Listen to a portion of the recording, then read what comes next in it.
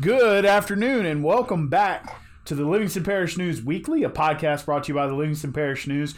Trying out a little new camera angle here. Hello up there. Hopefully you can see me trying to catch all this stuff in here as we deliver to you this week's podcast, which is centered around the Bicycle and Pedestrian Master Plan that's being done in Denham Springs. Very interesting project there. Just want to remind everybody before we jump into it that you can check out these shows at www.livingstonparishnews.com/podcast. We also distribute them via most major podcast platforms. That includes Apple, Spotify, and Google Play. Please check us out in those places, on those platforms. Say it again, if you will. And thanks again for joining us. We are talking about the Bicycle and Pedestrian Master Plan. It is the feature for this past Thursday's paper. That would be Thursday, October 24th. Today is the 25th.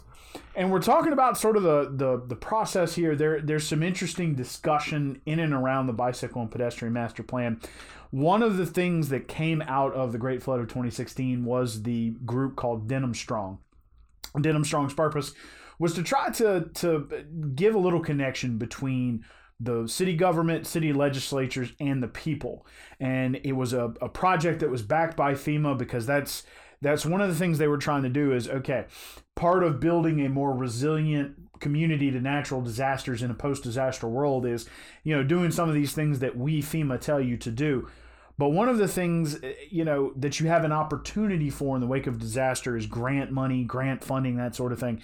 And one of the paths that FEMA explained was that you can form these groups to chase down this grant money to try to, build things, create things, change things up a little bit. And in having these public forums and these open houses for Denham Strong to discuss these kinds of things, bicycle and pedestrian access was brought up at several open houses that were done by Denham Strong in the wake of the Great Flood. And those public hearings started in 2018 for the Bicycle and Pedestrian Master Plan. Now, where did the funding come from the first place, and how did this all get started?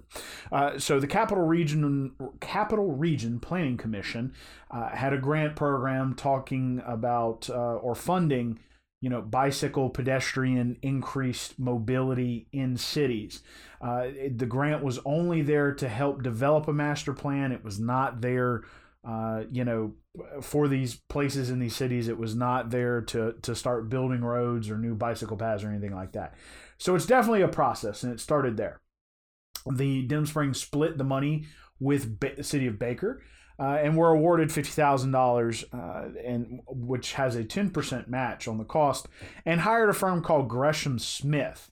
Smith is a engineering, architecture, and planning firm that is the lead consultant on the Bicycle and Pedestrian Master Plan. Mike Sewell's kind of the face of their team. He is the one who's been running a lot of these public hearings. According to Mike, there's a lot of things that go into this. So what they did in the first hearing was they just kind of sat down with a blank slate, asked people to come in and just start marking it up. Where do you want bike paths? Where do you want pedestrian paths? What do you want them to look like?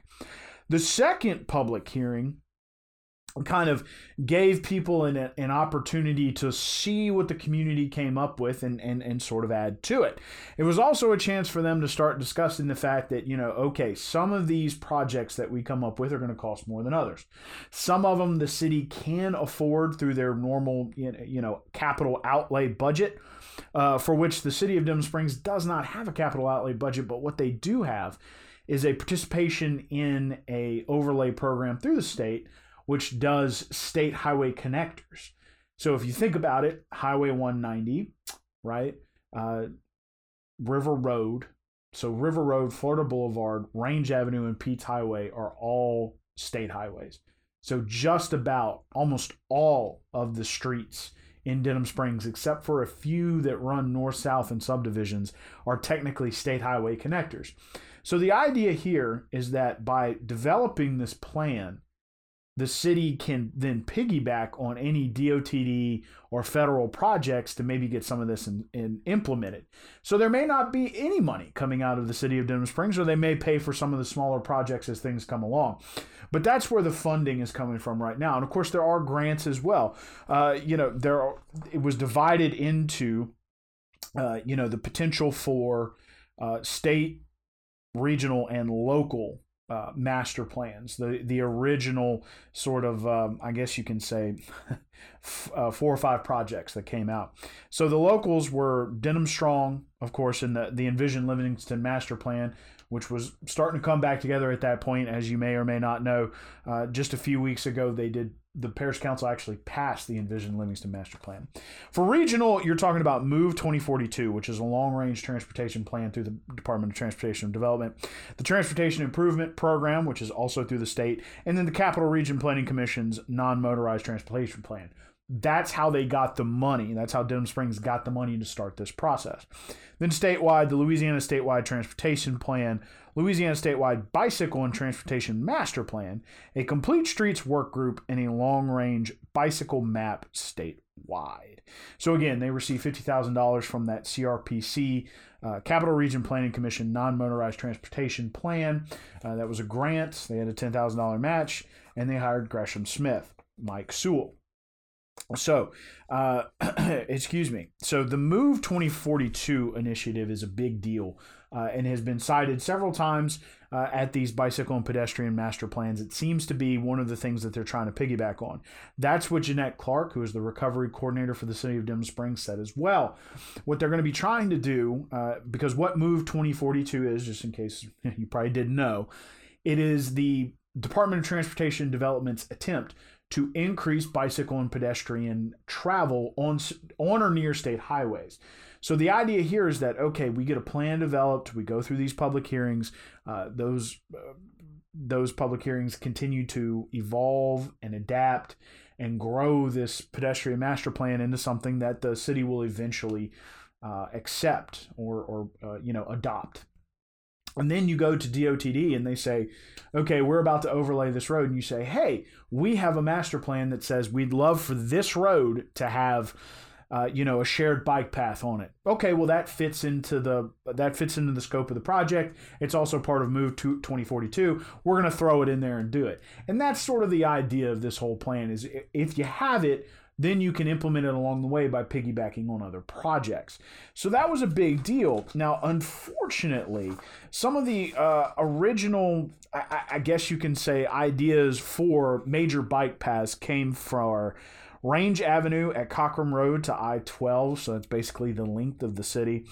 Pete's Highway at Hatchell Lane to Cockram Road, that's, about half the city.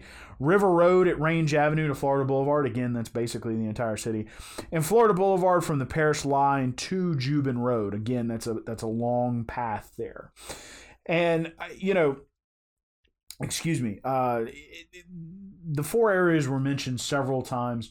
There are several types of bike paths that could come to any of these. We're not going to know exactly what they propose per project until the final draft comes out sometime in the next few weeks, at which point they're hoping, that would be Gresham Smith is hoping to go to the city council in November, possibly in December, to discuss adopting this master plan. But for those 4, they had to analyze what's called bike level of suitability scores, or BLOS. And, while Pete's Highway, Range Avenue, and Centerville, which wasn't mentioned there, but it was a high demand area, they all received low BLOS scores. In fact, the only 2 that received high were Florida Boulevard from the Parish Line on the western side of the parish to Jubin Road, and River Road, which runs from just north of the cemetery down to Florida Boulevard.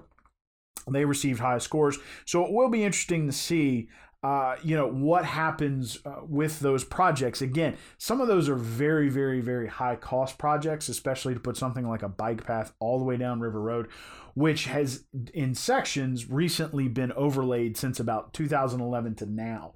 So it's going to be interesting to see if DOTD, we're not really coming back to that area for a while. So if y'all want to do that project, you're going to have to find another way to do it. Again, that'll be something similar with Florida Boulevard, which just received a whole lot of overlay as well. So a lot of these are going to be focused in and around what kind of funding is available. As we mentioned, they're not just going to jump into this. It's not something, they're just going to throw on the budget and make it happen. It's going to take time. Ms. Clark is going to have to find some grants that are available, that kind of thing. But one of the things that she did say in an interview was that if you don't have it, then you can't put it in front of DOTD. You can't put it in front of these people that provide grants. You can't put it in front of the parish for their road stuff. You can't put it in front of the feds for their road stuff. If you don't have a plan, nobody's going to pay attention to you about it. So you had to have the plan first, then you can kind of try to find some things to go with it. Also, the Bass Pro area, River Road and Pete's Highway would have maybe some shared road paths, a bike lane or a paved shoulder for Centerville, Cockram, and Range Avenue South. Range Avenue North would have a completely separated bike lane. So designated connector streets between those roads would be bike boulevards and contain sidewalks long enough for pedestrian and bike traffic. Now, there's also another part of this. A lot of people are just talking about, bicycle plan. I got ahead of myself. A lot of people are just talking about the bicycle plan, but there is a pedestrian master plan too. And, the proposal there is to add sidewalks to a whole lot of streets in Denham Springs, and I'll call them out for you. Bass Pro Boulevard, River Road, Rushing Road, Centerville Street, Pete's Highway, Hatchell Lane, Florida Boulevard, Tate Road, Edgewood Boulevard, Veterans Boulevard, Benton Lane, Maddie Street, Oak Street, Jackson Street, and Julia Street. Now, if those don't sound familiar, a lot of them are those connector roads, which are connecting a lot of these state highways. And so what they're trying to do is go in, and this is the last part of what Ms. Clark talked about. They're trying to go in with the state and not only get overlaid roads and sidewalks, but they're also trying to improve drainage in the area. Getting subsurface drainage, getting big enough culverts, getting enough catch basins to improve drainage on these cross streets. As we all know, we've had a drainage problem in Denham Springs since the Great Flood. So when you combine all this, it's really about trying to get people mobile, finding the money for it, and then trying to, piggyback on other projects and improve things, especially drainage along the way. So we will be running some things once they give us the final map so that you, the citizens, can see it. I know this is hyper focused on Denham Springs, but some other towns, cities, even the parish itself may be interested on how they develop this and how these things go. Waiting to see what that first project will be as they jump onto, trying to piggyback on DOTD or the parish or people of that nature. Again, those four major outlets that are looking for, people are looking for new bicycle based travel. Range Avenue at Cockram Road to I-12, Pete's Highway at Hatchell Lane to Cockram Road, River Road to Range Avenue to Florida Boulevard, and Florida Boulevard from the parish line to Jubin Road. Shared bike lanes would have bikes and automobiles on it, while, separated bike lanes, that's just what it sounds. There will be something separating those bicycle folks from people on the street. They're also looking for what's called bike boulevards. You may have seen them in other areas. In a lot of cases, it's when train tracks or train areas have been reclaimed by a city and turned into hardtops. They did it in Mandeville and Covington. There's a giant bike boulevard that connects a lot of restaurants. It brings a lot of commerce to the area. A lot of folks like to ride it. So that's going to be interesting as they pile forward. There will be no more public hearings. They had their last one at the beginning of August. There will be an announcement that the map is ready. It will become public, and then they will meet with the City of Denham Springs officials to talk about adopting the master plan. Again, this was about a $10,000 cost to the city. As Recovery Coordinator Jeanette Clark said, if you don't have a plan, you can't present it to anyone. Nobody's going to take you seriously. But if you have a plan, maybe you can long-term plan for some of the larger projects or go after some of the smaller ones. There will be a wide range of projects ranging from sidewalks to full-on, as mentioned, the bike boulevard with a wide variety of costs. And they're not entirely sure what that's going to look like just yet. But there will be a priority list, much like with a road program.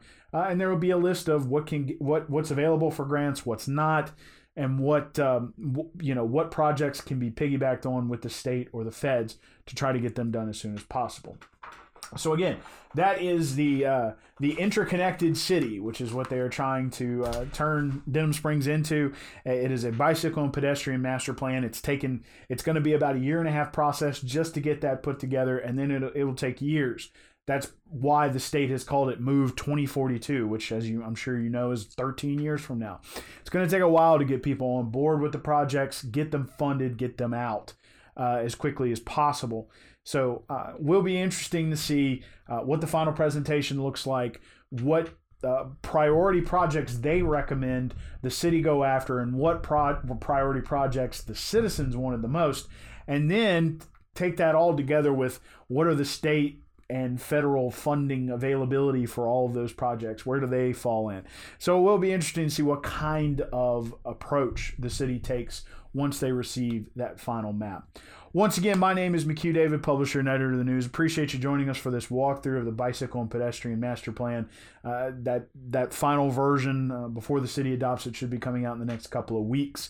Remember, if you miss these shows, or if you don't, if this is the only podcast you want to listen to, you can always check it out, www.livingstonparishnews.com/podcast.